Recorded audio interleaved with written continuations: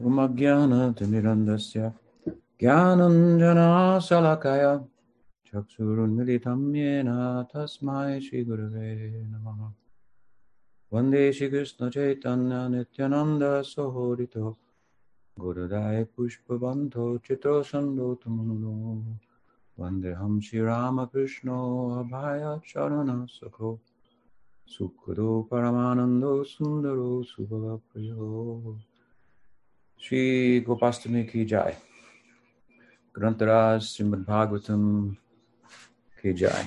Jai.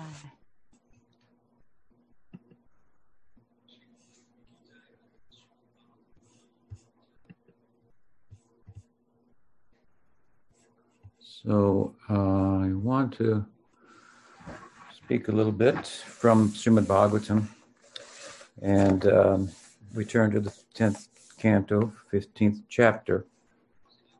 This is the chapter following the 3 chapters or so that involve the bewilderment of Brahman, the Brahma Vimohana Leela, which is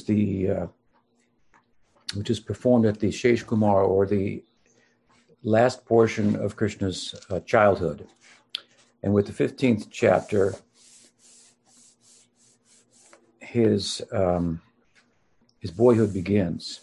And it begins with the auspicious day of Gopastami, which is not a day on the calendar, so to speak, that Krishna's life connected with, that was already there, I mean to say, but it's a day on his calendar, or on his astrological chart. When calculated, it's determined, this is the day that he should become a coward. So from thereafter, if you will, we're celebrating annually the Gopastami. So we turn to the first verse of the 15th chapter. Sukdev is speaking, and he says, Tatascha Pauganda Bayashrito Braje. So here the word Poganda is invoked, and Poganda means boyhood. So from Kumar, childhood, these are the 3 ages of Krishna. Poganda, boyhood, and Kishore is his adolescence.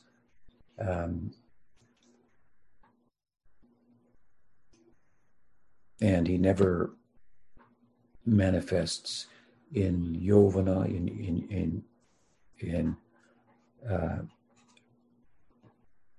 means youth, but it means adulthood, or would speak of old age. So these are his 3 ages: childhood, boyhood, and adolescence. Here it said, Tatascha Pogandavaya, Shrito Braje, that he, upon attaining Poganda in Braj, this is how the chapter begins. It's significant, I think, thought comes to me at the moment, that the text is speaking about attaining boyhood in Braj. I think an extension of that idea is not only does he attain boyhood in Braj, but his boyhood is a speciality, his Poganda, and the subsequent characteristics, bodily characteristics, his internal emotional reality, and his leelas in this age, the Poganda leelas. These are a speciality,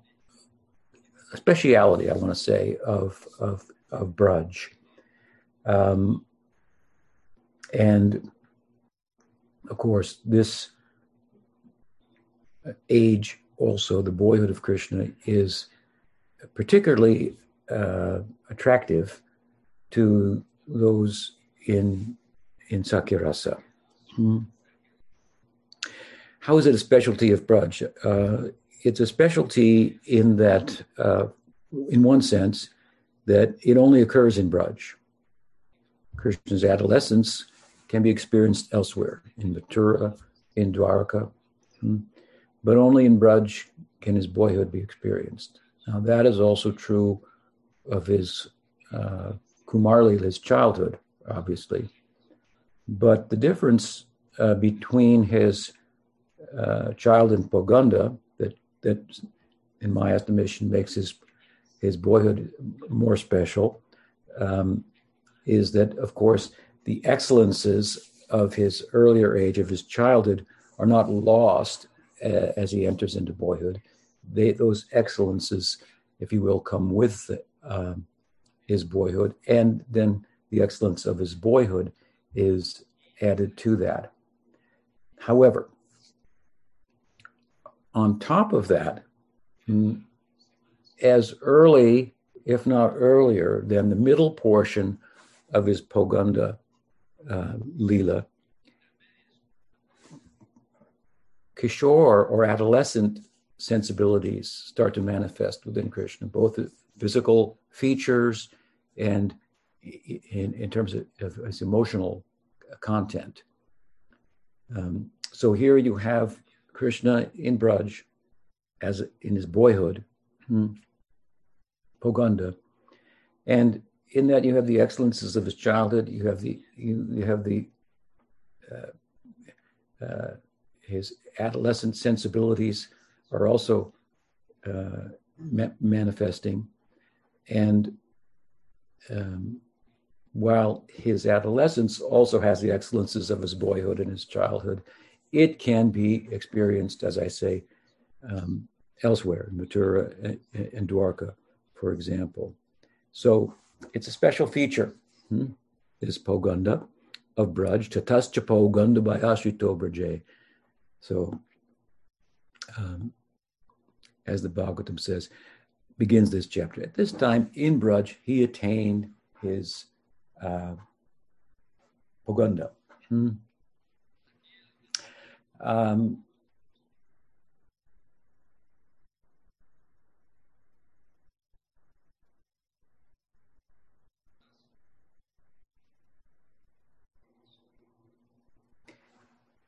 The sense in which, or it should be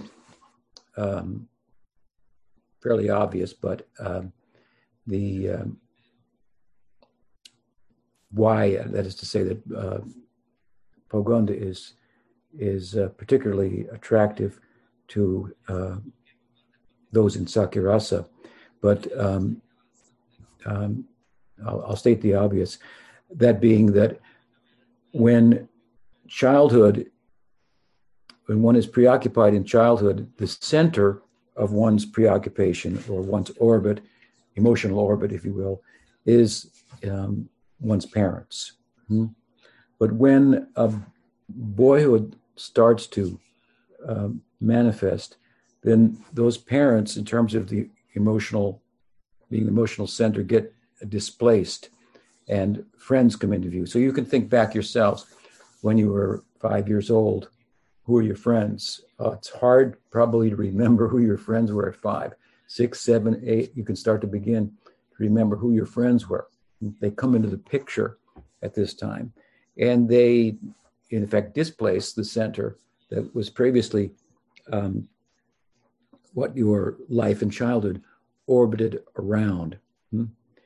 So, in this way, Krishna's Poganda Leelas are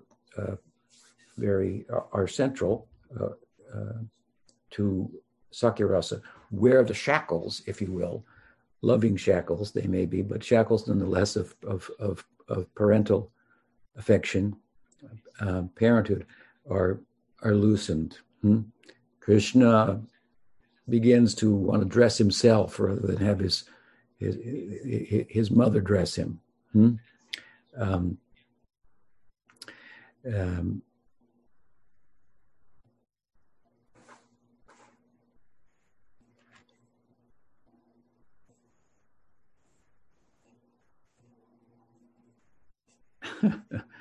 Yes. I thought I had something here I could read from Jiva Goswami, but no, I don't see it.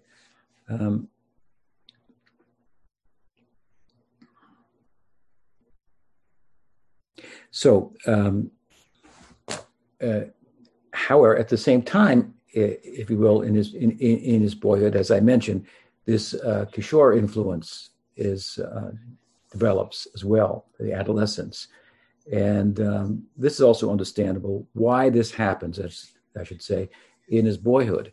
That being that as he becomes acquainted with his young friends and they become the center of his life, well, subsequently, as a result of that, he becomes aware of their families, their connections, which, of course, for his cowherd boyfriends, include their sisters, such as Sri Dam's younger sister, Srimati Radharani. So he's becoming acquainted with them in the context of his friendship, those girls, with his friendship with their brothers, and thus this adolescent sensibilities are developing in him. So the Poganda, in this way, it's a very special age and a specialty of Braj. The Bhagavatam then goes on here is to say what? Tatascha Poganda Vayashrito Braje Babhubatus to Pashupala Sammato. So the two brothers, Pashupala Sammato, they attained the status of Palapashu. Here, Palapashu means protecting. Palapashu means cows, protecting cows. And this distinguishes this Poganda Leela from the earlier Sesh Kumar Leela, the end of his childhood Leela, which again was discussed in the Brahma Vimohan Leela, the preceding chapters of the Bhagavatam, distinguishes it in that at that time they were herding only calves. That meant that they only went so far into the forest, first going out and coming back for lunch, and then staying out longer, having a picnic lunch, and this is at the end of this childhood, and of course at that time, slaying of Aghasura, the bewilderment of Brahma, and so forth, all took place, and we this concludes, and the Poganda Leela manifests, distinguishing feature being, as mentioned here, he attained the status of cow herding, not calf herding, but cow herding. Quite a significant difference, especially in the eyes of everyone. I was going to say, especially in the eyes of the Vatsalya Rasa, but also obviously with Sakya Rasa and Madhurya Rasa also. I'll explain that. But the word here, samato, means that he was appointed, I guess you would say. So it implies that there was a ceremony. The Bhagavatam doesn't go into that ceremony, but in other texts, there are some beautiful descriptions of the Gopastami. So, and I've written about it extensively in one chapter of my forthcoming book, Circle of Friends. So we'll hopefully go into some of the details of the ceremony and whatnot. But here it is implied, if you will, in the Bhagavatam.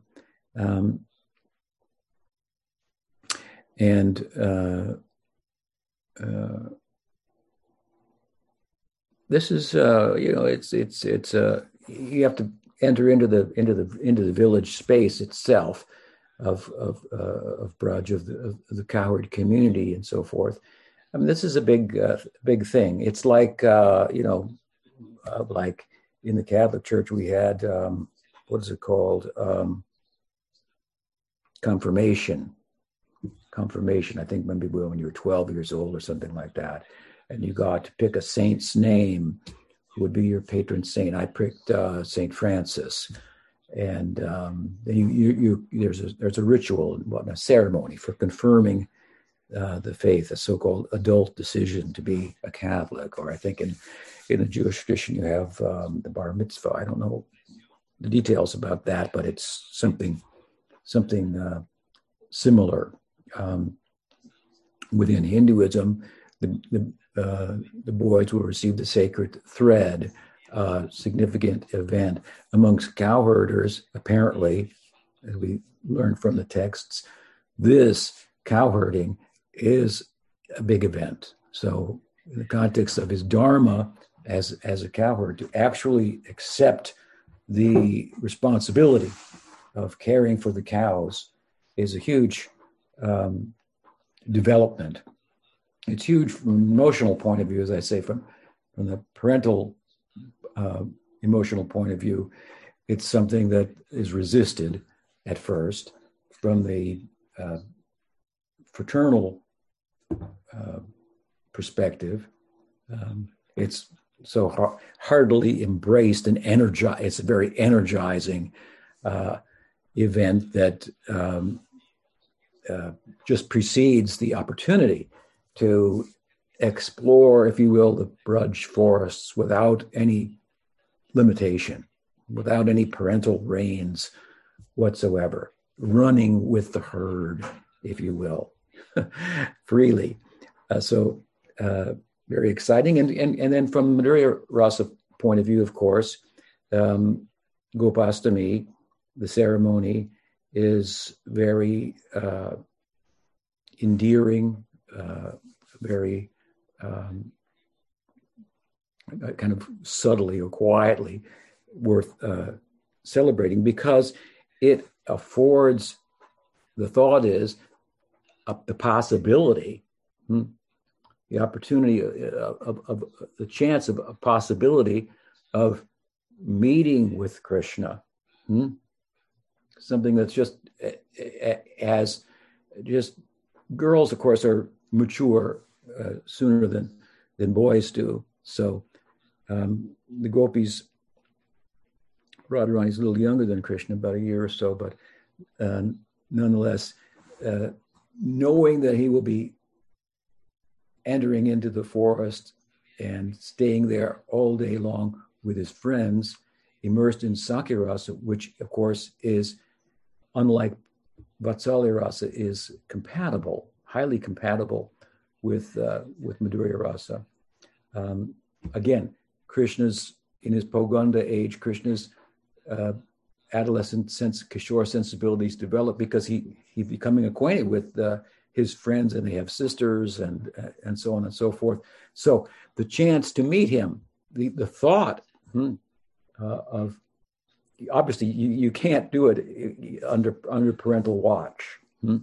So there's a unthought thought, or a thought that's just beginning such a possibility. So it's very auspicious occasion, if you will, for Madhurya Rasa as well. It affects them very positively in an emotional sense, as does those in Sakya Rasa, whereas again in Vatsalya Rasa, it's greeted with some trepidation, concern, and even resistance, for that matter.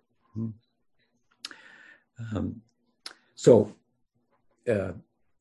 with regard to the ceremony, as that resistance is overcome, which is the major impediment to Krishna becoming a cowherder, that parental resistance, then huge festival, huge celebration throughout the Braj takes place. Here in the Bhagavatam, we say, the text goes on, it's again the first text of the 15th chapter of the 10th canto. Gashcharayanto sakibi samam padayar vrindavanam punyam ativacha ratuhu. So cows are mentioned now, again, cow herding in the previous line, and cows. Gashcharayanto, tending the cows, sakibi samam, not alone, but along with his friends.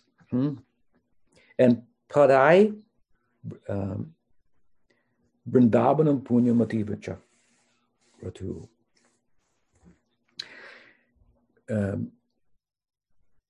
Krishna's footprints, it's mentioned here, are left with the cow herding coming at this age, the imprints now of his footprints will be found throughout the Braj forest. One of the implications of this, of course, is that with the attainment of Poganda, then his boyhood strength is developing compared to his childhood. Now he wants to do things himself rather than get help for everything from his parents.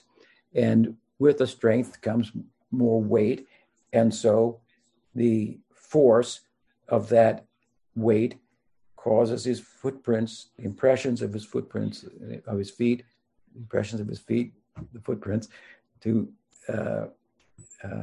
mark the land throughout Braj. Previously, of course, if he stepped in butter, then it would leave a footprint, obviously, as he did in the Damodar Leela. Or if it was particularly muddy, perhaps. But one of the Udipanas of Sakyras, of course, are the imprints, the special markings on Krishna's feet, which are something very well known to the cowherds, seeing them throughout the forest. And it's thought that despite wind and rain and other elements, natural elements, what to speak of thousands and thousands of cows trampling along with the boys, somehow these footprints remain. That's why, for example, during the Kaliya Naga Leela, the chastising of, and really the converting ultimately of Kaliya into a devotee, when he was wrapped within the coils of Kaliya and inauspicious omens occurred in nature, in the residents of Braj, understanding them became filled with concern for Krishna, who was out with his friends, in this case calves, this was earlier, but without the elder Balaram, who had remained home for a certain social event concerning a auspicious day in his own astrological chart. At that time, they turned to Balaram naturally for hope and assurance and so forth. And he led them to the Kaliya lake, as the Bhagavatam says, by way of following the footprints of Krishna. So they were preserved. And somehow no cows walk on them. Something like that is the idea. However, it's worth pointing out that there are instances in which he will, despite his age, leave no footprints.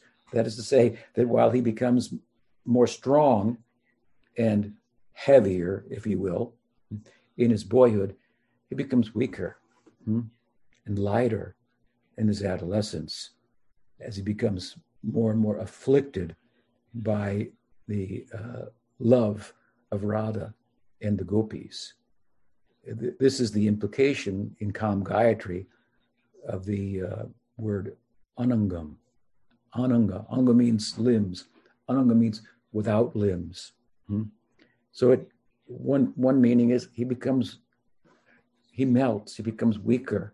And as such, then when he does go to rendezvous, based on the crooked nature of the Madhurya Leela with Chandravali, which will bring about the Maan, the jealousy of Radha, which is why Chandravali exists in the Leela. She exists as an extension or expansion of Radha for the sake of making it possible for Krishna to taste this type of love. That's why she exists. But if Krishna was to leave footprints every time he went off course, so to speak, and met with Chandravali, then that would be problematic. It would be difficult for him to deny, or his friends, his Narmasakas, to give excuses as to why he hadn't showed up in a particular hour to meet with Radha on time, and so forth. So with his from boyhood strength to a new kind of weakness. This is another kind of weakness, of course, in childhood, but this is the weakness of love. Makes him lighter, if you will, faint in his head, and it shows up on the ground. So that's another reason why the footprints are particularly and the bottoms of Krishna's feet are something that are stand out, I guess you could say, a little bit more in the lives of the cowherd friends of Krishna. Again, to continue with some discussion of the or to go back to the Poganda in general, where we find ourselves here in this Leela, it's the shortest period also of Krishna's ages compared to Kumar and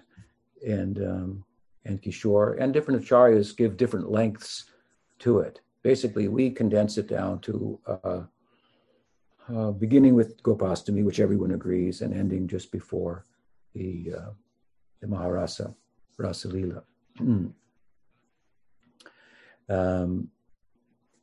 It's also central, to go back to this for a moment, Poganda to the Braj, in the sense that it is particularly expressed in Vrindavan, whereas the Kumar is in Mahavan, and the Kishore age the Leelas there are more centered from Nandagram. Vrindavan Dham Ki Jai. So here again, the Bhagavatam in the words cited in this verse is indicated that this day there's a day that Krishna is becoming a cowherd. It's a day to celebrate, and some brief description or implication of the changing of his physical composition. Obviously, his mental composition changes as well. In Kumar, they're playing, but the game, what's played, is not well thought out. There's not intelligence really placed into it as it is in boyhood, where the boys are coming up with inventing games to play. So there's more internal emotional development. So here we are in the Poganda Leela, and exploring the nature of the build up to the actual ceremony. We'll go into it a little bit, the ceremony and the aftermath. I think there are basically, you could say, 5 principal factors that constitute a tension between Vatsalya, that has the grip of Krishna, whereas again his parents are central to his emotional life, and that the slackening of that tension that allows for the ceremony to take place and Krishna to enter into these fully these Sakirasa Leelas and his boyhood. And those would be those factors. The influence of Krishna's elders, other than his immediate parents. There are other elders, many in the community, who all have Vatsalya relationship with Krishna. Some of them are combined with Sakya. So they, as a form of Sankul Rati, where there's more than one Rati that defines the person. They're really defined by one, but it's combined, packaged with another. We find this, for example, in Balaram. Sakya rasa is packaged with dasya and vatsalya that he experiences separately when the occasion presents itself. In Vrindavan, he's primarily focused in Sakya rasa. In Dwarka, he's more focused, for example, in dasya rasa. But in Braj, he experiences all three, dasya, Sakya, and vatsalya.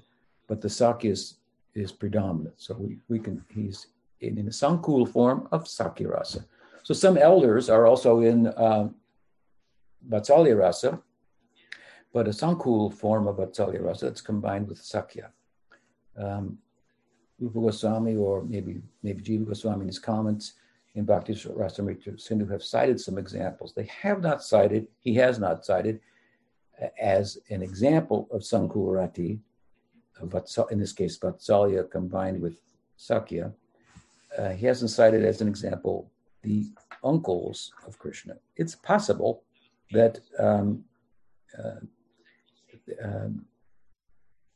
their vatsalya bhav is in Sankul, but in the least, it is less intense than, for example, Nanda and Yashoda's. Within vatsalya rasa, the most intense expression of vatsalya is, of course, Yashoda Mai herself. Then comes Nanda, then comes Rokini, and so forth. And therefore, in order to, the tension that ultimately has to be overcome in order for this ceremony to take place and the subsequent cow herding and so forth, is really all centered on Yashoda. She is the anchor in vatsalya rasa that has to be uplifted, pulled up. And so from less intense vatsalya rasa, there's a beginning, kind of an opportunity for this tension to be slackened. Because, for example, in relation to the uncles of Krishna, Nanda Maharaj's brothers, when Krishna is starting to feel the urge for herding cows, and this boy is starting to come on, it's not something that he can share with those whose vatsalya rasa is so intense, like Nanda's and Yashoda's, that his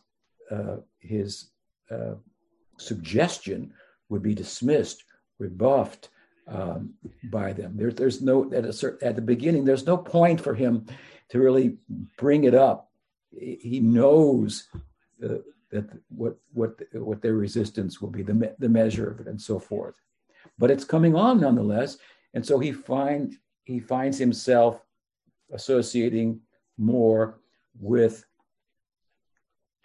his uncles, who are so then enlivened to have him at that time, giving more attention to them even than he gives to Nanda Maharaj, who obviously was from a male elder point of view, the center of Krishna's parental love for elders. So that they're given that his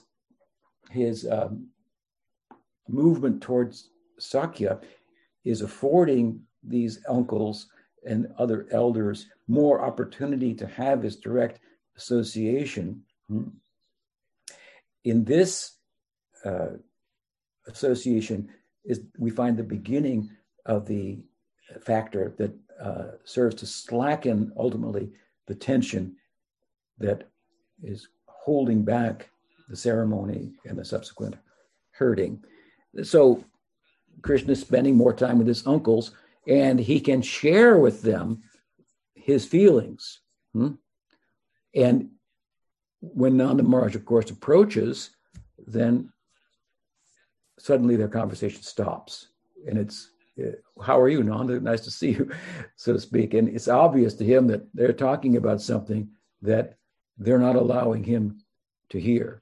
So Krishna's able to voice his herding sensibilities as they develop to the uncles, and they're advising him and coaching him and so forth.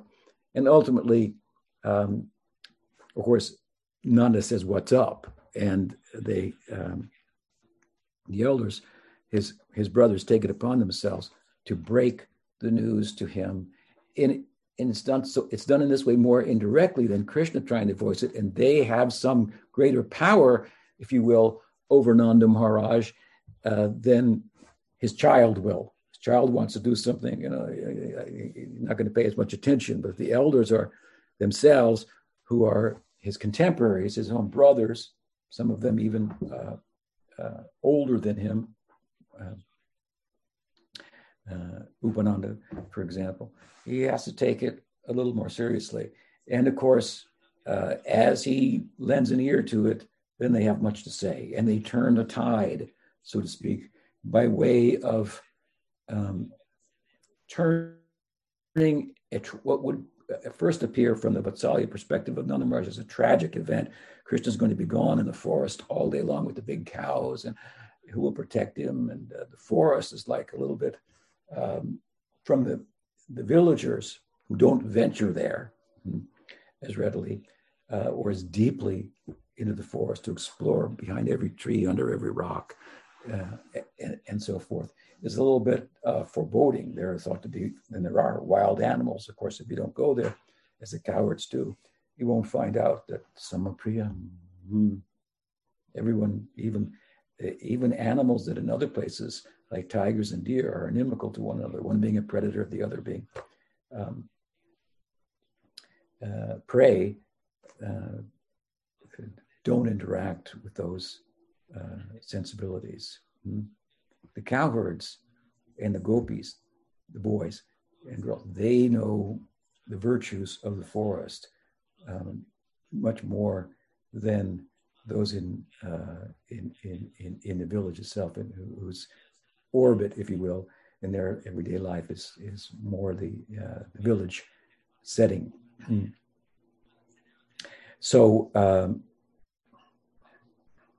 Nanda's resistance is strong, but hearing from his brothers, they turn the tide by way of turning what would appear at first as a tragic event.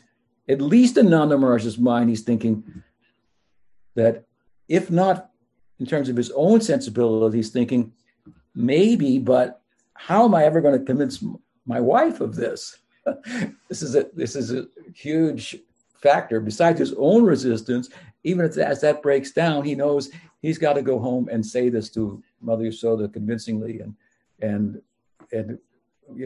how traumatic of an event that will be. But anyway, these uncles of Krishna, the brothers of Nanda Maharaj, they soften him, and they're able to turn the tide by way of saying that, look at it from this point of view. You're older now. And Nanda Maharaj, this is a particular feature of Braj, that he and Yashoda were very old when Krishna was born. They, for years, did not have any issue, male or female. It was a concern for the Brajbasis, who were very completely satisfied with the leadership in the Gopa community of Nanda Maharaj, but wanted him to have a successor, a son who would be a fitting successor to carry on the kingdom. And year after year after year, of course, he didn't have it, which just caused this separation in the Prakat Leela amongst the eternal associates to intensify. And out of that, this is another example of how the Prakat Leela is pervaded by separation. So that separation then brings about the union and the birth of Krishna. That's, of course, another story. But the point is that they were old at the time. And so the brothers of Nanda Maharaj, well, look, you're old, and you have a son now, but your son needs to take up the herding and your duties himself. And as he does so, this is something that you'll be so proud of. of the sense of responsibility of your son. So they speak of the virtues of boyhood, if you will, from this point of view, how it can start to work for Nanda Maharaj as a positive. And this gives him some ammunition, if you will, to ultimately deal with even the greater force and less ear for it all that Yashoda Mai has. So amongst 5 factors, this is one. The influence of the uncles, factors that serve to slacken the tension or the grip that Vatsalya Rasa has on Krishna's life at this time. Second factor is a combined factor of the cow's anticipation and, of course, that of his friends, which is considerable. The calves have had the opportunity to be herded by Krishna and so forth.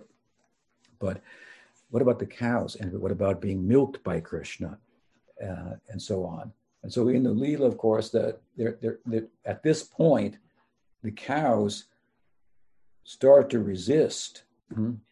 And without Krishna's presence in the cowshed, they won't leave and go out into the pasture, or they won't come in from the pasture to be milked and so forth. And this is again being observed by the elders as well, who are directly involved in all those affairs. The boys are kind of there around and helping and whatnot. But now it becomes apparent to them that the cows themselves are centered around Krishna and in the anticipation of being more directly connected with him, herded by him, and throughout the day, milked by him, and so on and so forth. So this is very peculiar to the elders, and it becomes an obvious sign that the time has come. And then combined with that, of course, the eagerness of his friends who have already received permission from their parents. It needs to be, however, confirmed, if you will, by Nanda Maharaj, and with his son, Krishna, getting permission. They're not going to go without him. So they all have gathered at Krishna's house. That morning, they will ignore what they usually do in haste and eagerness, forego some of their normal activities like athleticism and so forth, and wrestling, and just to get to the cowshed. So their eagerness is considerable. They'll assemble, if you will, at the door of Yasoda's house, and it's not that she's unaware that something's going on. Obviously, this has been in the air. Krishna has been acting differently. As I said earlier, he doesn't want to be dressed by her anymore. He wants to dress himself. He's eager to just as soon as possible to get out with the cows and so forth. So she knows this is up, but she's in denial of it, extreme denial of it. But with the arrival of the friends of Krishna at the house and their efforts to conceal their smiles and their feelings and so forth, she's going to ask. She asked them, "What's up? Come on in. What's this? That I hear about taking my son out herding all day in the forest. How is that? How can that be seen as auspicious and so on?" So they have to respond. And Sridham, as a leader of the group, is of course ready to do so. he tries to explain to her that the forest is not like you think it is, mother. On every tree, practically, there are fruits, if not fruits, that are succulent and ready to pick. On some trees, there are fruits, there are blossoms, there are buds, there are leaves, all at once. You pick a fruit, the blossom turns into a fruit. In other words, ordinarily on a tree, you see the leaves, then blossoms come, then they turn into flowers, then they turn into fruits. But all of that trajectory is on one tree at the same time, just to give some idea of the extraordinary nature of the forest environment. What a forest, and many of them to explore and so forth. So Sridham will go on and try to dismiss the fears of Mother Yasoda about what it might be like in the forest. Basically, he says, being there, one never wants to return. And when they do go, of course, they are so enthused in that environment that they make a vow daily amongst themselves, the cowherd boys, never to return. And of course, they return every day. And every day they make a vow never to return. And they return. Because the cows don't make the same vow, and they have to go home. So to be milked. So the friends, and with that third factor, Krishna's own charm. So while they're discussing with Mother Yasoda, and not able, I should say, to turn the tide entirely, then Sridham will glance at Krishna for like some help here. Maybe you can help us. Sudama or another friend will chime in. Sunishta, with firm conviction that, all right then, maybe that Krishna should stay at home, and we're going. We have permission. We're going, and so this is kind of a cue. Krishna, say something here, and so then Krishna begins to voice his convictions. They had, I should say, a plan, but the plan kind of went out the window based on the emotions, the notional height and enthusiasm they had. Krishna just blurts out, I want to be a cowherd, prior to their coming. And so now the boys have to kind of make up for it. Krishna deviated from the plan.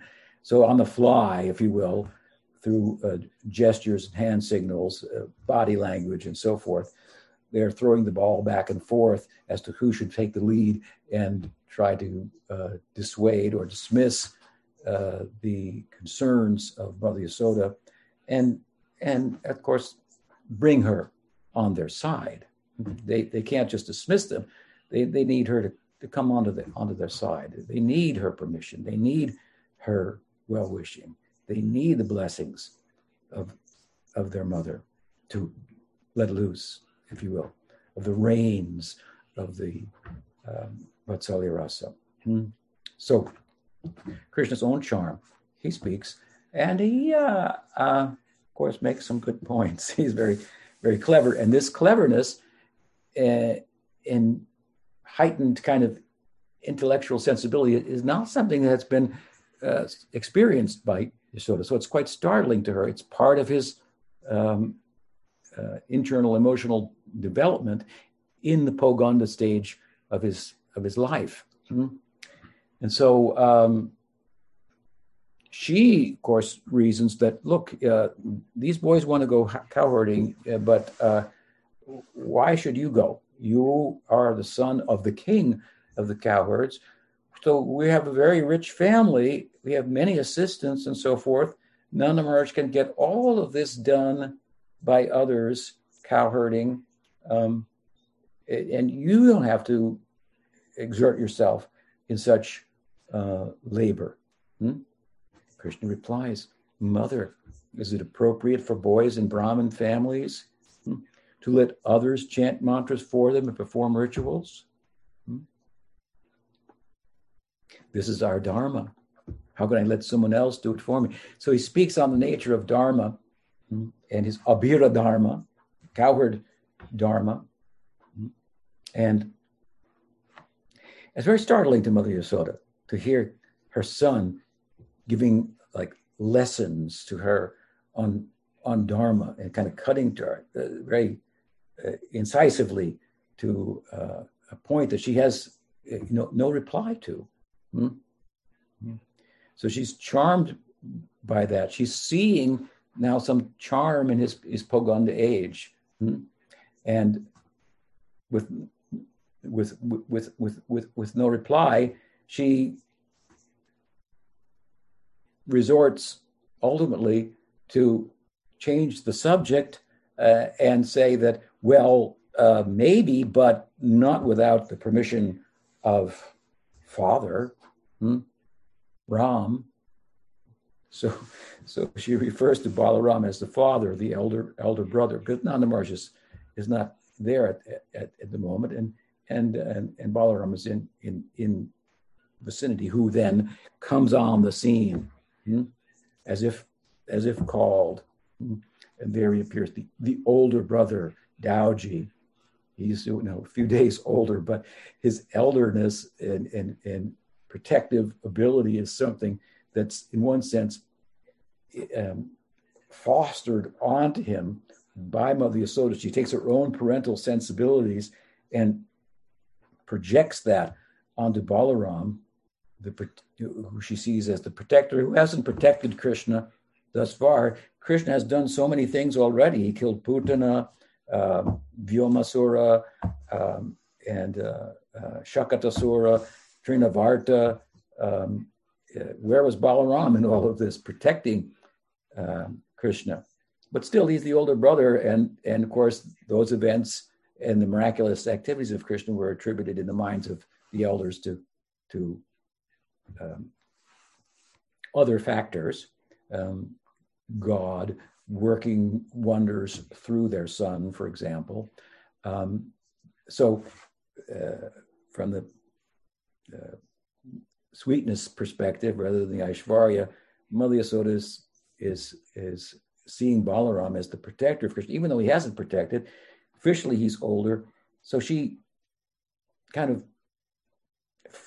fosters her own Vatsalya onto Balaram. He has that component in his emotional reality, but she brings it out. And so he very much, this is a peculiar, or a specialty also, I should say, of the Poganda Leela of Krishna. That is that while it, interestingly, also gives rise to or an opportunity for Madhurya Rasa to come into the picture of Krishna's life, as I've already explained, it also brings out the excellences of Balaram, which seems contradictory because Balaram is not able to directly participate in the romantic Leelas of Krishna. But in his boyhood, he does, in a significant way, indirectly participate within the forest by way, for example, at midday, of taking charge of all the cowherds, other than the Narmasakas, who at midday will depart from the rest of the group for rendezvous with the gopis under the pretext of going somewhere else to do something else for the moment. And he's able, Balaram, to capture. At this point, Balaram becomes more than the friend of Krishna, the object of love for Sakyarasa, for those who are left in his company. After all, he is Krishna. He is the expansion of Krishna. So he becomes prominent in a number of ways. And I mean, he kills Danikasura at the beginning of the Poganda Leela, Pralambasura. These are big events. And here, at this point, just prior to the Gopastami ceremony, then he asserts himself in accordance with just what Mother Yasoda expects of him to take the lead, to weigh in on this. And of course, she's counting on him to say, Krishna's younger, he should stay at home. But he surprises her and says, do not fear. No, Krishna will herd cows, and I will protect him. And as distant as the stars are in the sky, as far beneath us as the earth is, as far as the sun goes from east to west, and it's rising and setting in all directions, no one can defeat me. No one can challenge me. So he asserts himself in the ways in which Mother Yasoda has projected he must be like. So she can't argue with this now. And he he weighs in and says, no, now is the time we will go and I will protect him. So now she's doubly, she's very much weakened. The father has spoken. But with the thought, of course, that Balaram is the father, in a sense, being the elder brother, he serves somewhat in that role. Then Nanda Maharaj, her last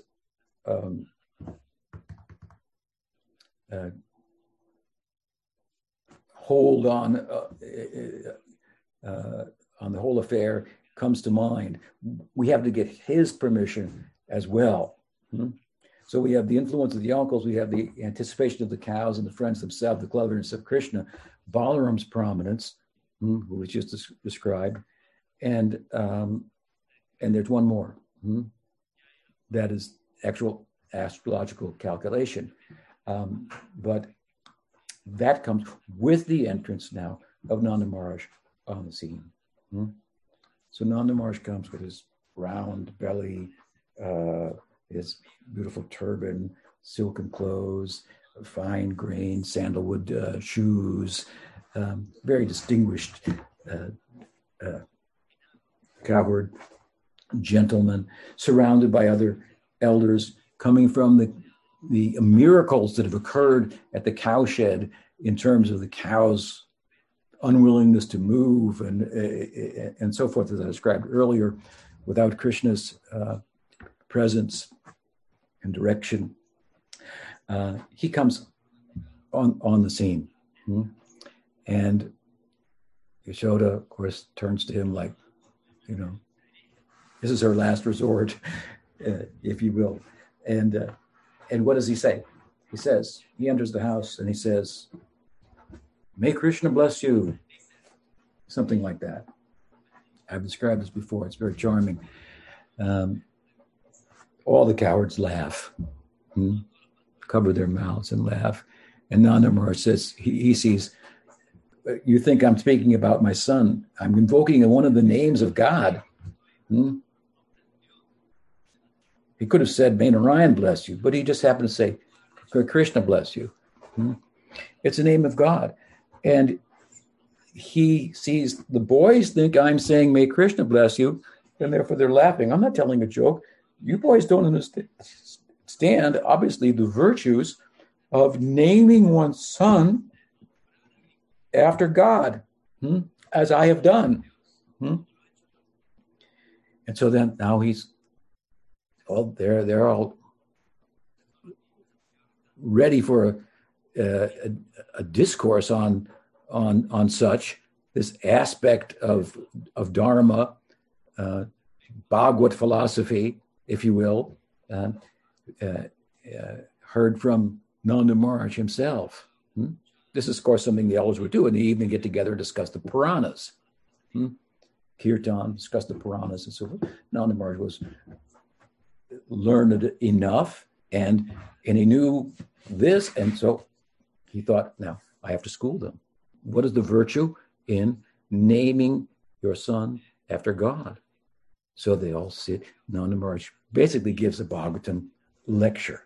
In what chapters to go to? Where in the Puranas? Of course, he goes to the beautiful story of Ajamil, where Nam, the virtues of Nam, are so extolled. And most of you are familiar with that Leela, where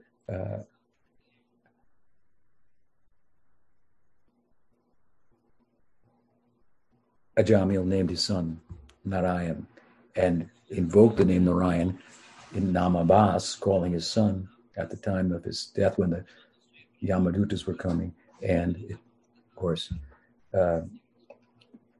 changed the course. Vishnudutas arrived, and the discussion between the Yamadutas and the Vishnudutas as to the virtues of Nam, which is, of course, so central to Gaudiya Vaishnavism. It's the method, Nam Sankirtan, of Chaitanya Mahaprabhu that he adopted, method to his madness of ecstatic love, which is his dispensation to all of this. So the cowherds are on the edge of their seats, hearing a discourse on Nam Dharma from Nanda Maharaj, at the end of which then they all begin, of course, naturally a spontaneous kirtan. And with that, Yashoda, unable to voice her concerns, is understood naturally without any explanation, just from her facial features and so forth, by Nanda Maharaj. And he takes Krishna on his lap and says, so you want to be a cowherd boy? Why should you be a cowherd boy? Gives him a minute to debate. Krishna charmingly gives the right answers. Nanda Maharaj now is equipped or empowered or feels enthused to speak about the virtues of the glory of our son, taking up the responsibility, setting an example of adherence to Dharma, and so forth. And in this way, he is the last grip, if you will, that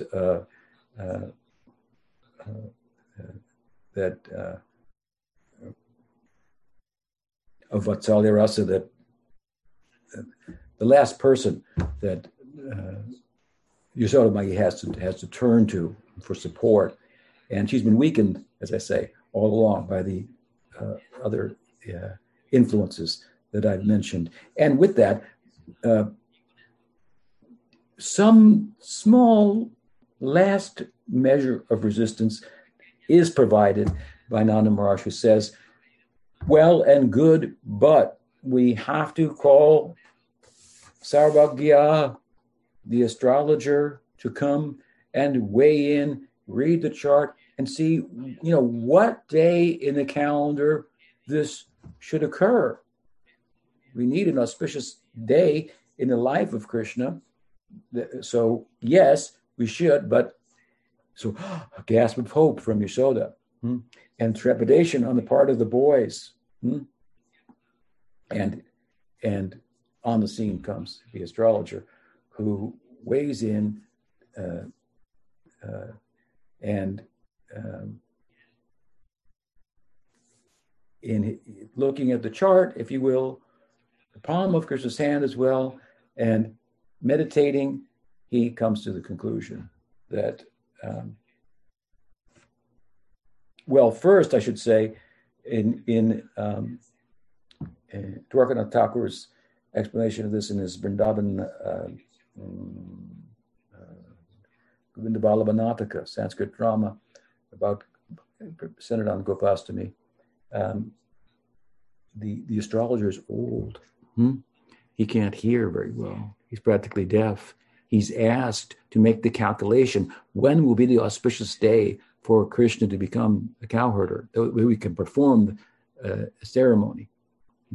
This day happens to be the Astami, the 8th day of the waxing moon in the month of Kartik. This is the day this is taking place. So what's the day in his chart that will be auspicious going ahead in the future for conducting the ceremony and letting the cowherding go forward? But when Nanda Maharaj asks him to make the calculation, he doesn't understand it. He asks him to repeat it. Can you repeat it? Again, he says it. And then the astrologer comes back with the response by which everyone understands, he didn't hear. He didn't understand it. He says, you want to know what day is auspicious for your son's wedding? Let me see. No. So again, they ask him again. frustrated, then the boys themselves gather on each side of his ears and amplify the request. We want to know, when is the auspicious day for he can begin the cowherding, that we can perform the ceremony? So finally, Sarvagya, charming fellow would seem, gets it. And he does the calculation. And he says, it's today. Today is the most auspicious day. And there's something else in the chart too. And then he'll turn to the closest boy, who happens to be Subal, and whisper into his ear, just loud enough that Krishna can also hear as it occurs. And this is the day he will meet the love of his life also for the first time. To which then Krishna blushes. What's that all about?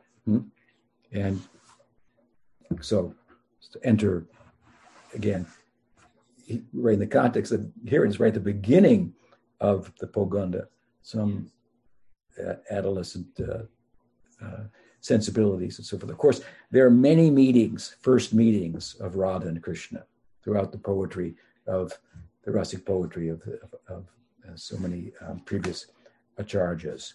One of the ways to understand this is that there is a feature that pervades the Leela. We call anurag. And an anurag, it's characterized by, for example, seeing Krishna as if every time you see him, it's the first time I've ever seen him. So this extends to, for example, Radha and Krishna meeting for the first time. It's so powerful, the meeting, each time, that remembrance of the previous time that may have been there that they met is lost in the moment of the new meeting. And so there are many first meetings, if you will, between Radha and Krishna, because you've heard them, as I'm sure you have, of other ways in which it's described. This is the first meeting of Radha and Krishna, for example. Krishna brought to the house of Radha when she's born, when they go, Nanda's, Krishna's parents, to offer regards and gifts to Vishnubanu's family, and Radha sees Krishna as an infant, and she comes to life, her eyes open, and so on and so forth. Oh, there's so many descriptions of the first meeting, but this is another such first meeting, and that plays out, of course, as after the ceremony is conducted and the cowherding takes place, and Sridham requests in the middle of the forest, let's go to my house. We're way out here.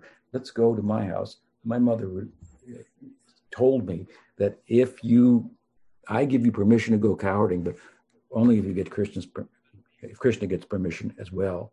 So let me bring you to her and verify the fact that permission has been given. So there, of course, there's a meeting with Radha. We don't have time to go into that extraordinary event, but with that, then now all these five factors that serve to slacken the tension of the grip that Vatsalya, coming particularly from Mother Yasoda, has on Krishna, holding him back from Gopastami. All of them are in place. And so the celebration commences with kirtan, music, drums, people coming from all sides to participate. And I think we've talked a little bit over time, but that's a basic overview of events leading to Gopastami. Maybe I can read a little something, because I've written some things about it, so let me see if I can find it here. Just to conclude this description of the ceremony itself.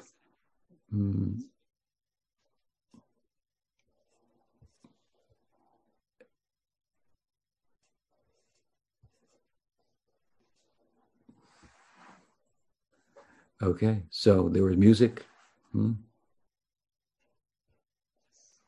Drums resounded.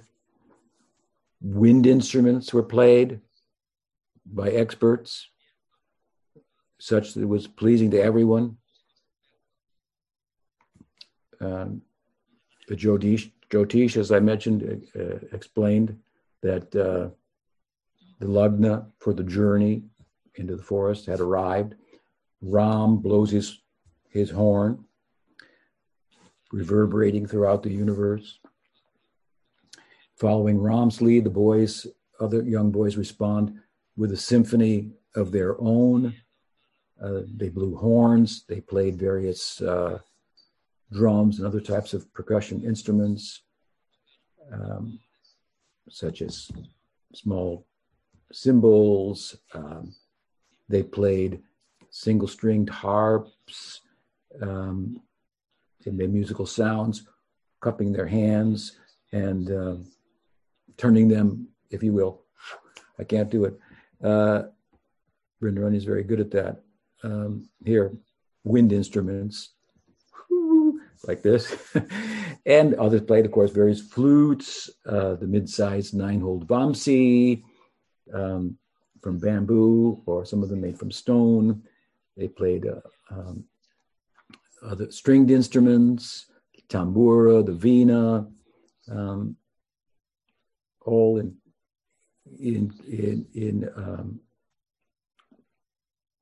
array of melodic structures with musical motifs or ragas, capable of that are, raga means to color, capable of coloring and influencing the emotions of the audience with their own rati, their own bhava, as they danced and to their own, if you will, music making along with Ram and Krishna. Here's a description of them. They were decorated in stunning fashion with a variety of peacock feathers, necklaces swinging, jeweled earrings, and beautiful jeweled ankle bracelets bearing small tinkling bells. Beautiful also were the locks of hair on their foreheads, their top knots towering upward like trees, bound at the base with flower wreaths, and their long streams of hair cascading down over the well-structured bones that constituted, poetically speaking, the riverbed of their backs. Their forms were breathtakingly beautiful and dressed in a manner capable of captivating the universal mind.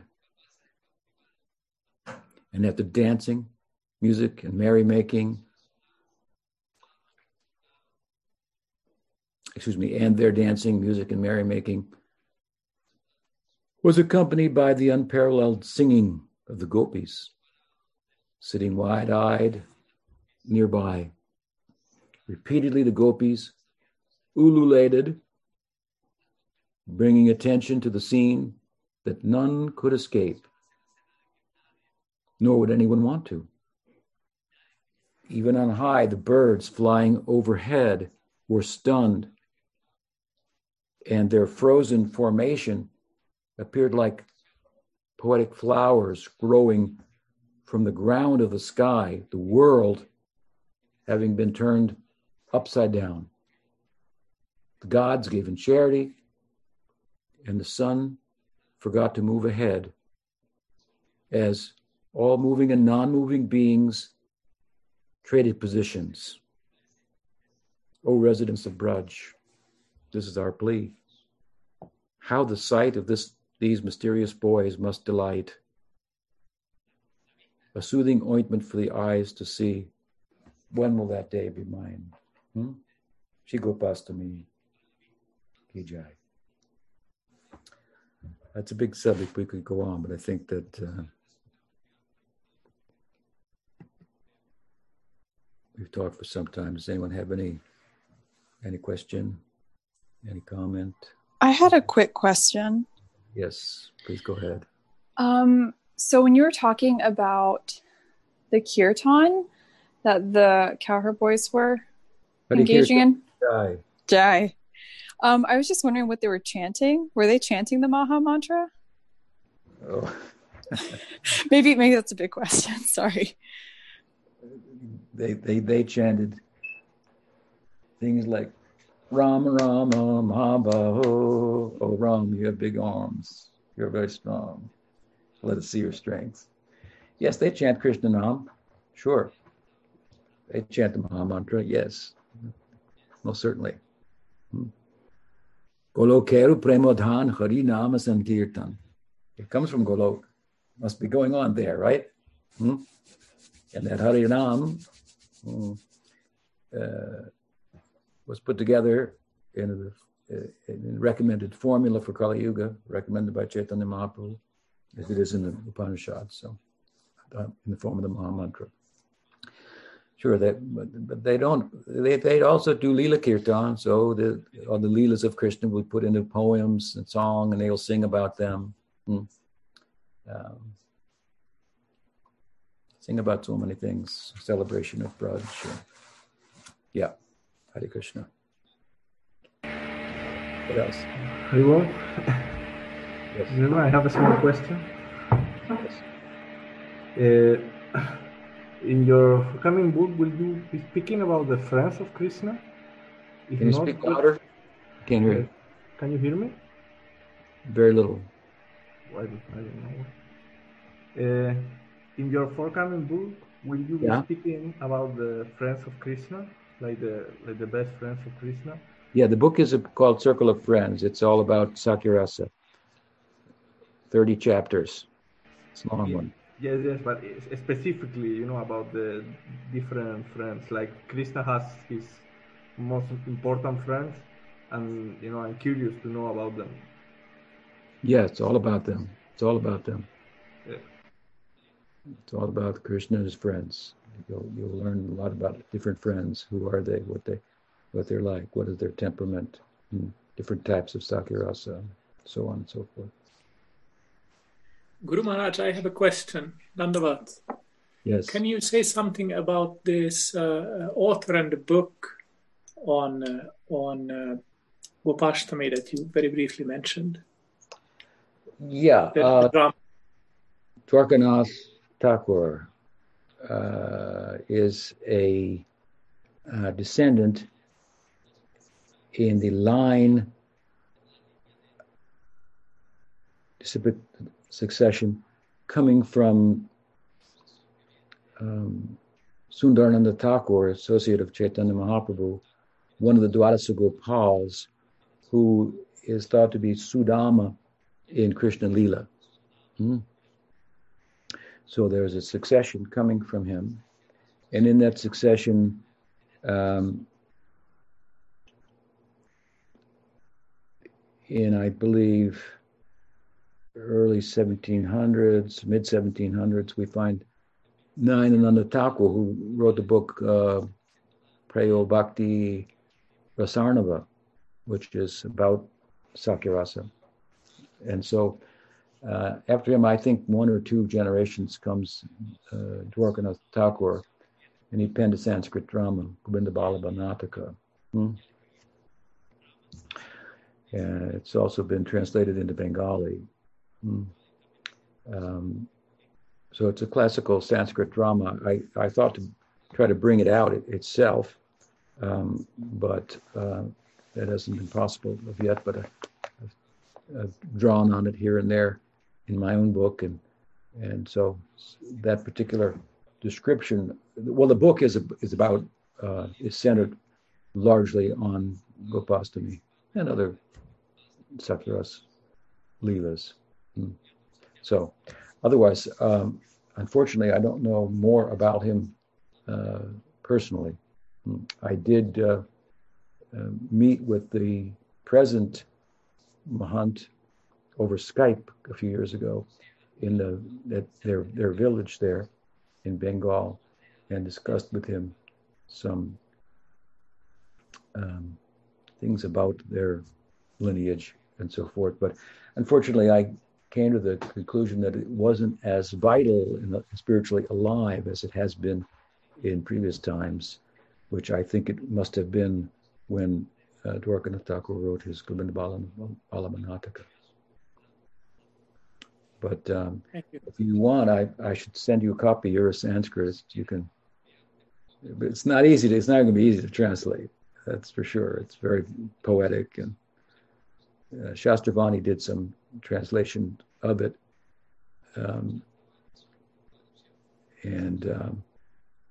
for me, and he was having a hard time. It's kind of, but what's the basic storyline there was able to bring out. So that's what I can say about that. What else? Anyone else with a question or comment? Here, Guru Maharaj, Vaishnav Maharaj has a question. Vaishnav Maharaj ki jai. Jai. En un momento, Guru Maharaj mencionó que Nanda Maharaj reunió a los pastores y les habló acerca de las glorias de Ajamila. So in one moment you mentioned that Nanda Maharaj assembled the Gopas and he spoke about Ajamil Lila. Nosotros sabemos que la historia de Ajamila está se encuentra en el contexto del mundo material, ya que Ajamila se había caído de su posición espiritual, se había degradado, vinieron los Yamadutas, quienes son agentes encargados de ordenar las yivas en el contexto de la energía material. So we know that this lila is happening in the material context. Ajamila was fallen from his position and he lived the material life, and that's why the Jamadutas came to him and so on. Entonces me quedé pensando cómo es que Nanda Maharaj dentro del Prakat Lila habla acerca de Ajamila, siendo que Ajamila es una historia que pertenece al contexto del alma condicionada. So I was wondering how is that Nanda Maharaj in the Prakat Lila, he's speaking about the story of Ajamila, because this story has to do with the context of the conditioned, materially conditioned soul, basically. That was his question. Well, Nanda Maharaj thinks himself a materially conditioned soul, and he thinks it's auspicious to name his son after God, and that will save him from samsara.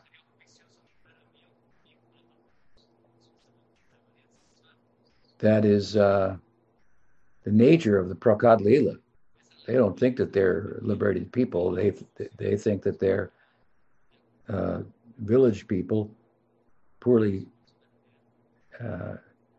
not very well educated, and in need of sadhusanga, and hopelessly ensnared in the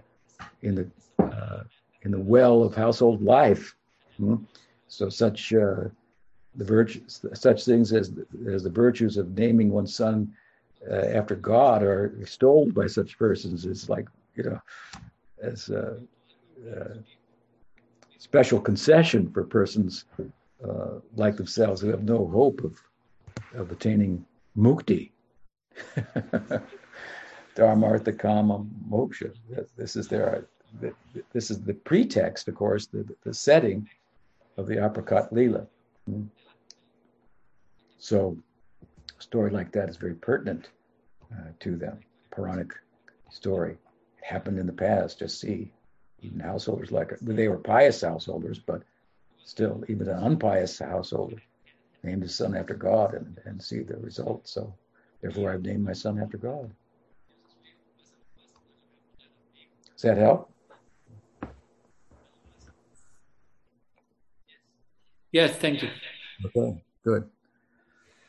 All right. Well, it's nice to meet with all of you again, and this is, I think, last class during Kartik, although I'll be available for questions again next weekend, hopefully. Shri Gopastami ki jai. Thank you so much. So everybody, you can unmute yourselves and say Haribol again. Haribo. Haribo. Haribo.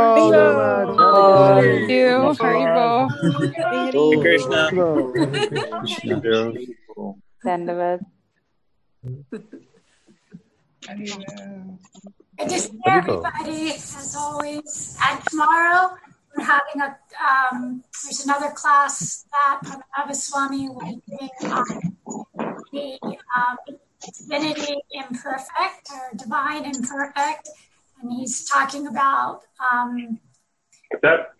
accepting our own imperfections right now within the context of being sadhakas. So a couple of classes would be wonderful. So join us tomorrow at 11 o'clock Eastern Standard Time. So we'd love to see more people on the calls. Okay, so see everyone soon. Happy